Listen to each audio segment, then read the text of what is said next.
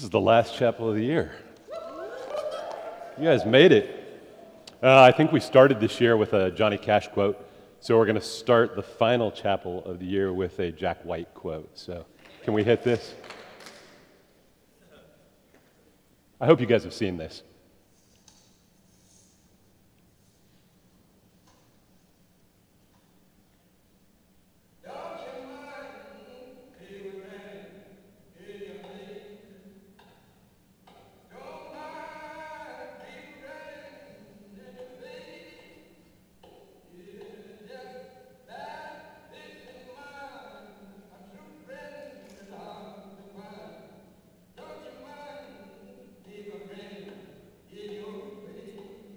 By the time I was about 18, somebody played me Son House.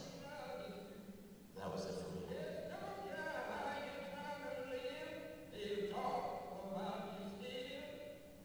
This spoke to me in 1,000 different ways. I didn't know that you could do that, just singing and clapping. And it meant everything. It meant everything about rock and roll, everything about expression, creativity, and art. One man against the world in one song. This band, who is in mine, a true friend and hard to find. Don't you mind, people grinning in your face.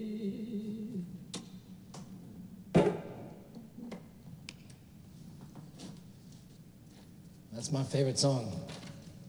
Still is. It became my favorite song the first time I heard it, and still is. I heard everything disappearing. It didn't matter that he was clapping off time. It didn't matter that there was no instruments being played. All that mattered was the attitude of the song. Jack White is a lover of music. And he didn't know that he was seeking that song, but when he heard it, he knew deep down that that was it, and it spoke to him in a powerful and unique way. Sorry, I'm out of order here. What I wanted to talk about this morning comes from something along those lines. The last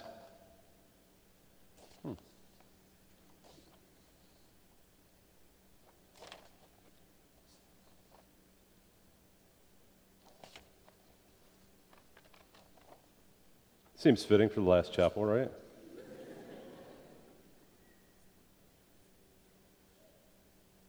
Hold on, I'm going to get this. That's the end. All right. All right, I hope I know what I'm talking about here. So, in the last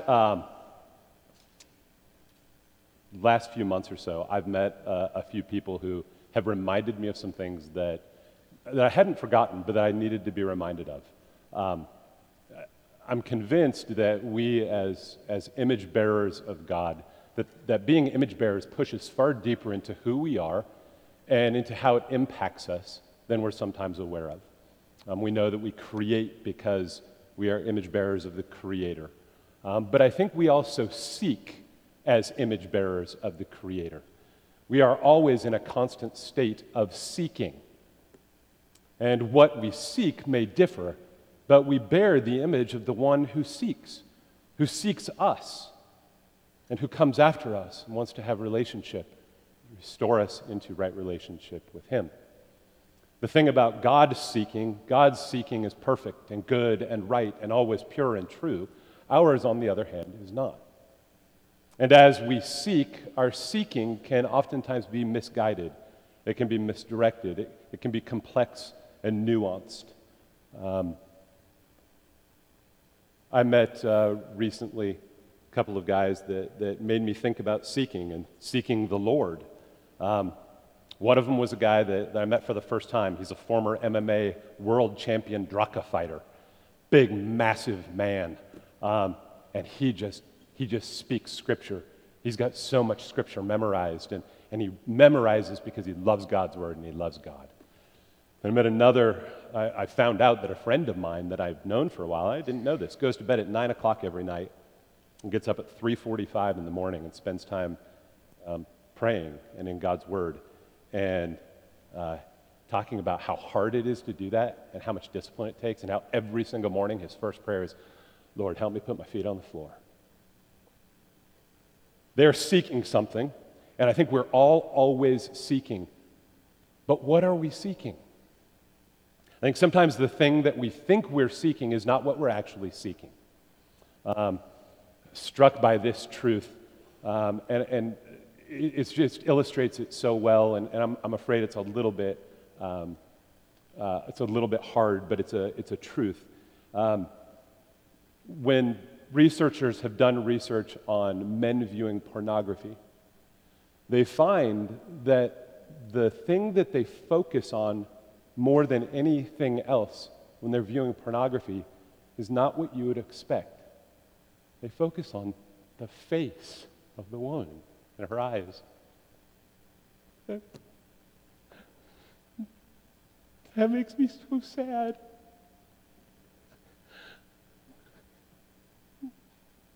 Because they're seeking something that's so different than what they think they're seeking.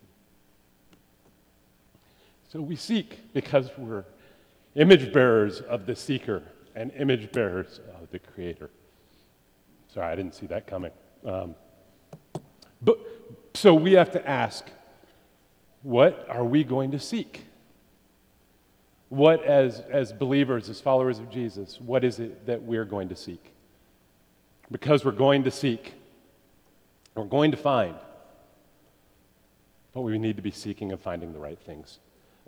In Matthew chapter 6, Jesus tells us that there are two things that can sort of grab our hearts and grab our minds and cause us to worry and cause us to be anxious. Things that can grab our lives and get turned into priorities for us, but they're misplaced. When we come into Matthew chapter 6, he's been talking about the fact that we can't serve two masters.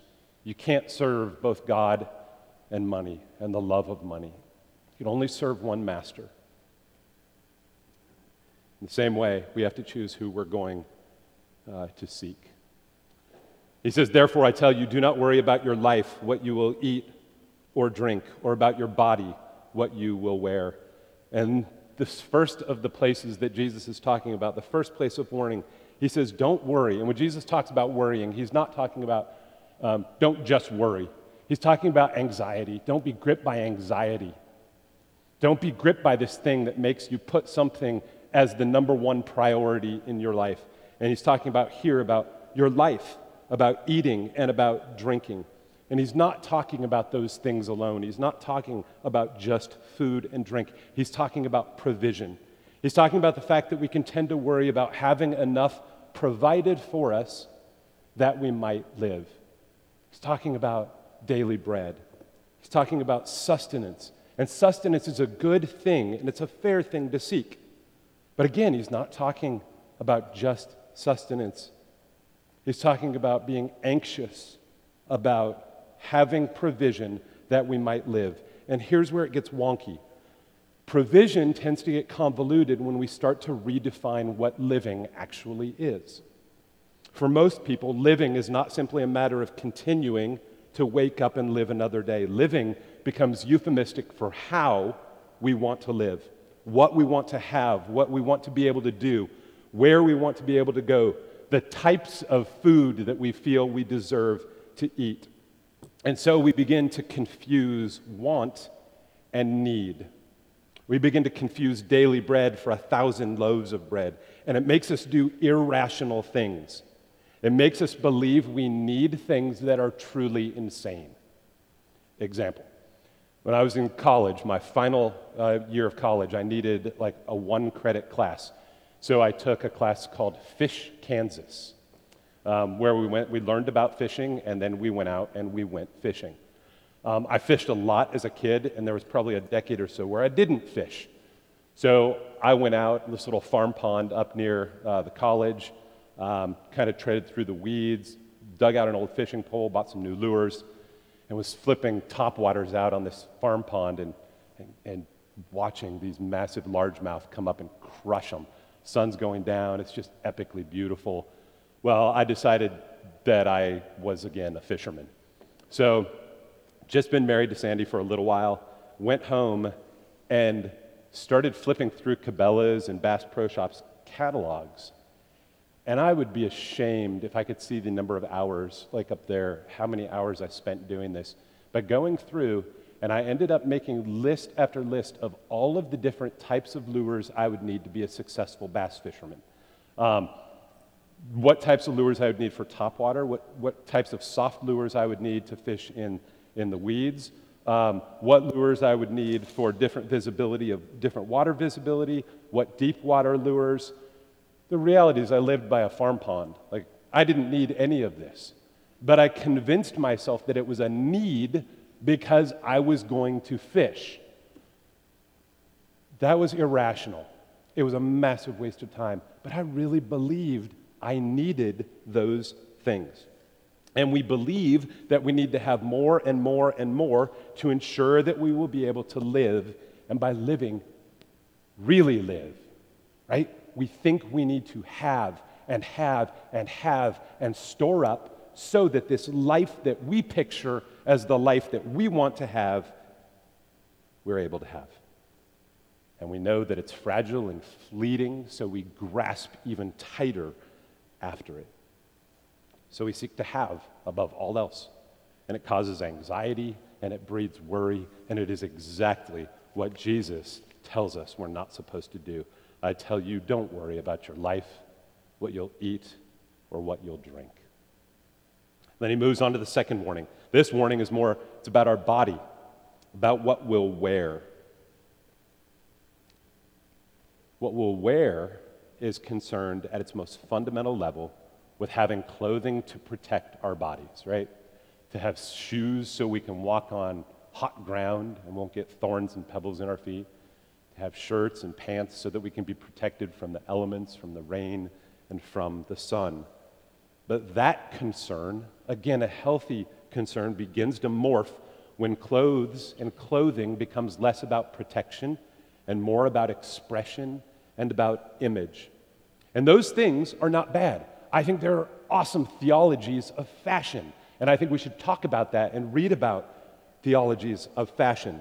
But it can lead us into a trap of worry and anxiety, of misplaced priority as we believe that we need, not simply want, more and more and more. I'll give you an example, and this may or may not be personal or autobiographical, if you will. We need flip-flops for summer around the house, slightly nicer flip-flops if we want to wear them out, flip-flops that we might be able to wear to church if we're so inclined, tennis shoes for running, others for basketball, others for wearing casually. We need boots for working in the yard, boots for work casual, boots that we could also wear to work. We need shoes because you can't just have boots. You need Oxfords, you need shoes that you can wear somewhat casually, like with a pair of raw denim jeans, but you also need shoes that you could wear to work that aren't too dressy, but then you need like kind of bomb shoes too that you can wear like when you really need to put the shoes on. But then once you get them all, you probably need different colors of said shoes, right? See where it goes? I see where it goes. I know where it's gone. We watch protection from elements get trumped by protection regarding how we're seen, which gets twisted by a convoluted sense of need, and we're left again confused by want and need and provision and protection, but it's all vanity. Jesus uses two corrective illustrations, and he uses them from creation. First, birds. Birds do not worry about the future. They feel no compulsion to store away their food, to be safe and provided for, to live the type of lives that they want to live, and they want to live some pretty sweet, flying around the world lives. God still provides for them. Second, God clothes flowers in splendor and beauty. And if you don't stop and look at flowers enough, do, because you should, but they don't stress about what they're going to look like. And then Jesus says, you are more valuable than either. You are the apex of creation. When everything was created, you were last, and you were given dominion, and you reflect me. You are my image bearers. All of the worry in the world will not add a single minute to any of your lives. So don't worry. Don't be anxious about these things. Don't give them a place of priority in your hearts and your minds. That's what people who don't know their creator and provider do. Instead, there's something that serves, and this is an awesome concept, and it's one that I'm just now really digging into, thanks to John Wiley, that serves as an expulsive power that pushes out the anxiety and the worry. The expulsive power of good and true affections. The expulsive power of that which we should be focused on. And here's what Jesus says. Seek first his kingdom and his righteousness, and all these things will be given to you as well. Therefore, do not worry about tomorrow, for tomorrow will worry about itself. Each day has enough trouble of its own. Seek first his kingdom and his righteousness. Seek first his kingdom and his righteousness, and all things will be given to you. Do you hear that promise? Seek first his kingdom and his righteousness. He's telling us what we should actually seek with our lives. And he says, first, seek the kingdom. Seek the kingdom of God. And the kingdom of God is the kingdom that on earth reflects heaven. The kingdom of God where we die to self, where we care more about others. We're not concerned with grasping that which we can have and have and have so we can live. Instead, we give it away and we die so that we might actually live. It writes the definition of what truly living is. Seek his kingdom and seek his righteousness. With clothes, you put the clothes on your body, right? They change you outside. They protect you from elements. But God's righteousness, when we put it on, changes us internally, protecting us from destruction and transforming us to be more like Jesus himself. Clothed with what? Not dapper duds, but clothed with humility and righteousness, and godliness and servanthood. The bottom line is that in order to seek God's kingdom and his righteousness, you must be seeking him. Those two things, his kingdom and his righteousness, they can't be parceled out. They can't be sought apart from seeking the one to whom they belong. So that Jack White quote, that section, is from a documentary called It Might Get Loud. It's a documentary that features Jack White, The Edge from U2, and Jimmy Page, the guitarist from Led Zeppelin. Fantastic documentary where they talk about music and they talk about passion, and it's really, truly wonderful. But as they're talking, and as it's going through the documentary, The Edge, guitarist for U2, right? We find out that he built his first electric guitar by hand with his brother. They carved the neck, they carved the body, they wound the magnets, they put it all together, they made an electric guitar. And Edge knew at the time he wasn't much of a musician. But he heard these bands. He heard these bands like The Clash, and he heard The Cramps, and he realized, okay, I may not be the best musician in the world, but I need to be totally committed. And that's something that I can do. I can be totally and utterly committed. And many of us, if we're being honest, are not totally committed to seeking God. We have not yet decided who we are or what we want to be. We identify as a Christian, but we haven't yet decided, to borrow from Frank Brock, to be a disciple. We haven't decided to actually be followers. Edge was totally committed to being a guitar player. He sought that in every way that he knew how. And it has to be our relationship with God. My daughter Flannery is 15. We got her a drum kit for Christmas, which some parents may question our sanity. But we did. We got her a full drum kit. And she may want to identify as a drummer. But if she doesn't practice, if she isn't totally committed, if she doesn't seek to know her craft, she will always feel the discrepancy and the frustration of the disconnect between the desire to be a drummer and not actually being a drummer. The Christian life is that way. If you say you're a Christian but you're not seeking Christ, you will feel a frustration and a level of discord that will unsettle you at the very deepest levels of who you are as a person.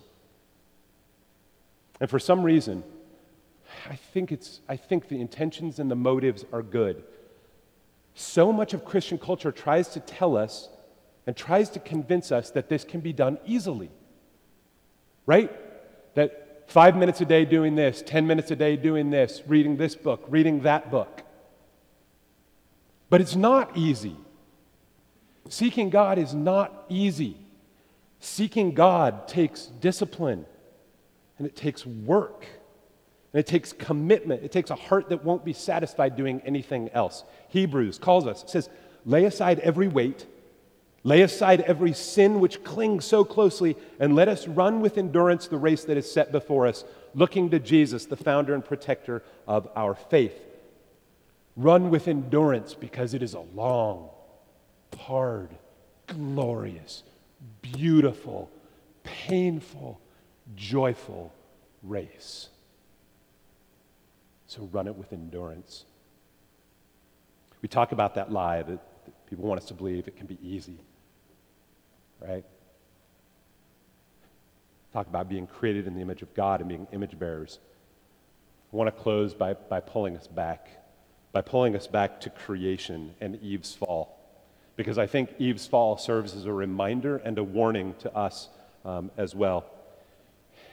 A question that we would be right to ask is, if Eve had all of this, right? If Eve had communion with God, provision from God, protection from God, how on earth was she tempted? She had it all. Eve was tempted to believe that there was more, and that the more existed beyond God. And it plays on a truth. There was more, and there is more, but the more is from, not apart or beyond God. There is more, but it is from, not apart from God. Eve did not trust God's future blessings. He didn't trust what God was going to give, nor did she rightly value what she had already received. In the same way that we, now, today, in our lives, might be tempted. We might be tempted to devalue what we have access to devalue and not trust and believe in what God is going to bring to us in the future. The way that happens, it's very simple. It's to not be seeking the one who extends with open hands to us all the time. But here's the beauty.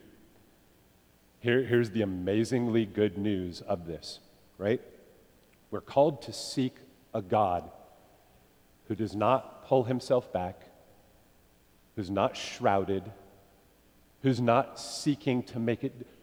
We're called to seek a God who continues to seek us, not with just creation and its call to his glory, but he calls us from our very hearts by his Holy Spirit that indwells within us.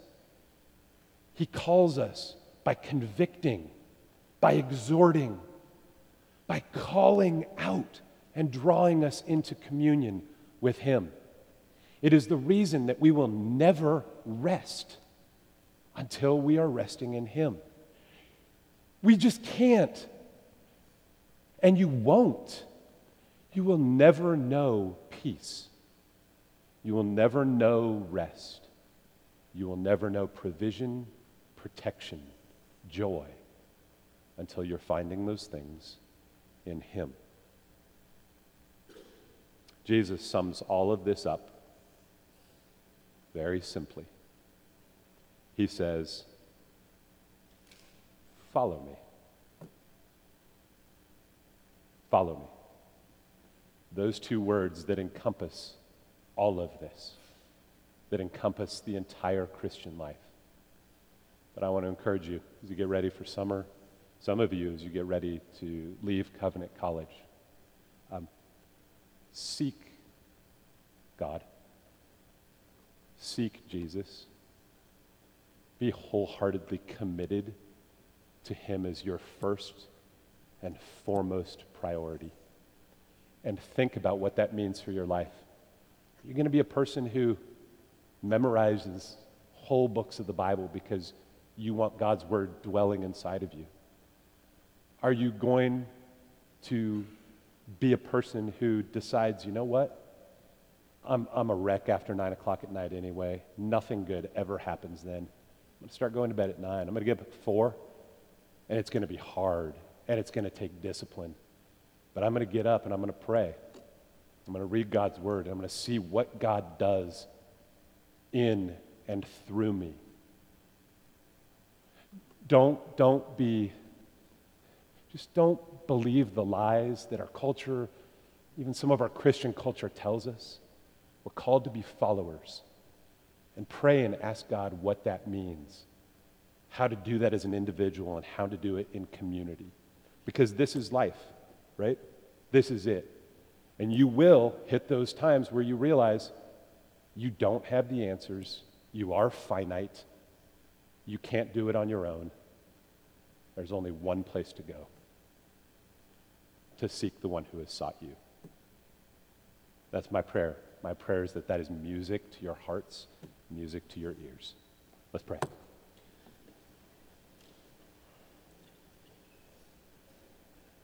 Our dearest Lord Jesus, you've come to save us, to provide for us, to protect us, to know us, to bring us into relationship with you.